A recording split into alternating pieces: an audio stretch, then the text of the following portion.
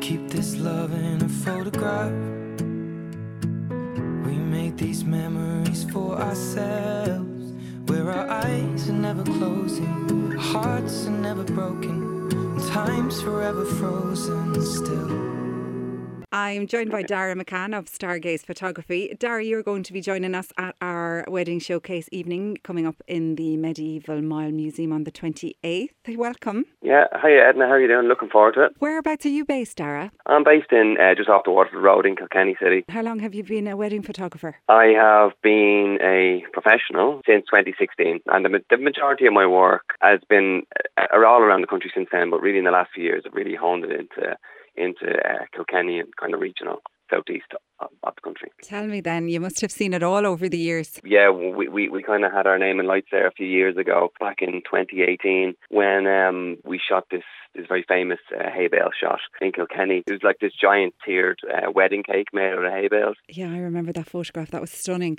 Do you find that couples now have set ideas of the kind of photographs that they want to capture of their day? Yes, some do. Most don't. Some will come to you, I like this, I've seen this on Pinterest or whatever.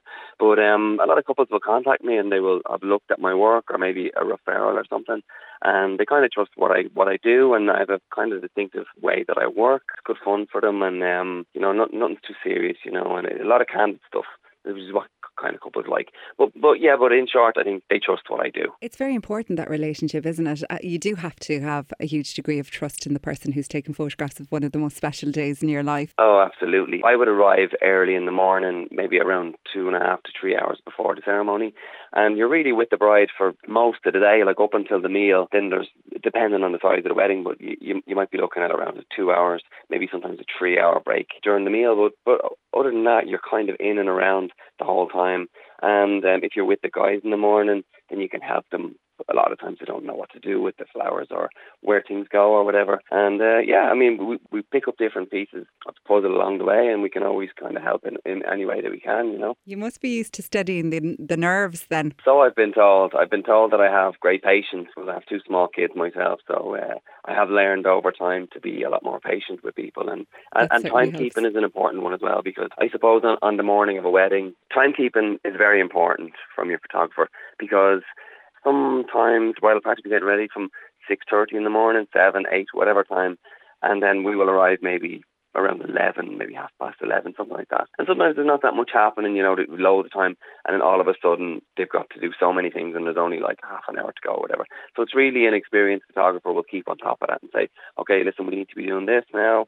And we're going to do a Prosecco shot maybe, if you have some nice robes or if you have any details. Have all this kind of stuff. If you have a nice hotel or a nice room, make sure that it's clean and there isn't like clutter all over the place, which can tend to be the way. It's really experienced that you can really guide the wedding party and help them out, And come here to me, when you talk about clutter there, I presume you can use Photoshop and packages. I don't know anything about photography, but I presume you can edit out some of that clutter and some of the blemishes and things like that if needs be. Maybe even a family member. No, absolutely. But kind of what I was...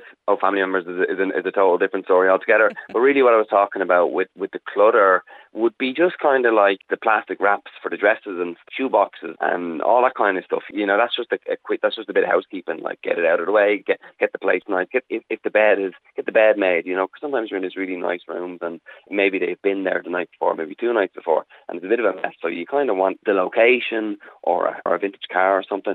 They're kind of like another character of the day, important characters, because they've been carefully selected for whatever reason. So we kind of want the place to look as good as we can. Now, in regards to the family members and stuff, you mentioned Photoshop and enhancing and stuff. It's not something that I do a great deal. Like, I know how to do it, and there's no problem. Enhancing photographs and making things look really nice, that's just a given. I don't go crazy on that kind of thing. But when it comes to removing objects and removing people in particular, it's not something that I'm such a big fan of. I have had some funny requests. Go on, tell us. One of the most recent ones was that I was working in a hotel in Wexford recently, and the bride and groom had these big dogs. I don't know what kind of dogs they were, staffies I think, but they were big, and 3 of them, and the hotel wouldn't allow for them to come in for obvious reasons. And she was like, oh, we love our dogs. Any chance you could Photoshop the 3 dogs into the wedding day? And I was just like, no.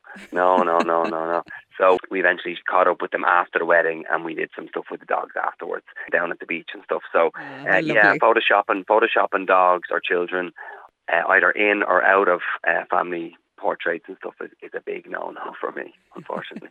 With the advancements in the technology and stuff now, there are, I haven't used too much of it myself yet, but like there are now tools and stuff to like straighten eyes and straighten grins and smirks and all sorts of weird stuff, which again I haven't ventured down yet, but you never know. We'll see. It nearly loses the essence of a photograph when you start doctoring it, doesn't it? Yes.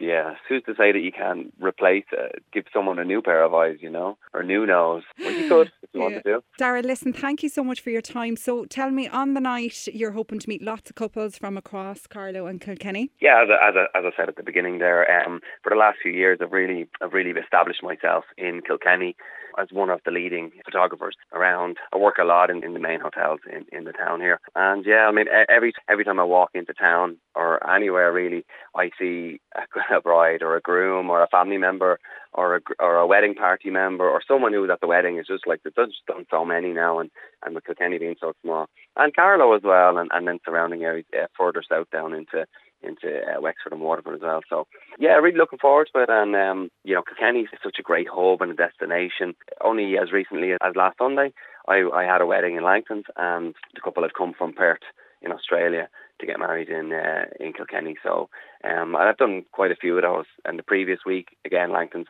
and they've come from England. So it's an amazing hub and a destination for couples to come from nationally, internationally. And I'm really proud and happy that I've kind of cemented my place right here at the top table of the wedding industry here. So when you're talking about weddings and you're cemented at the top table, I've cemented myself at the top table. Here's me looking for a tagline for the last 2 days. No better place for you to be. So, yeah, cemented at the top table. Yeah. So you can keep me inside the pocket of your rib.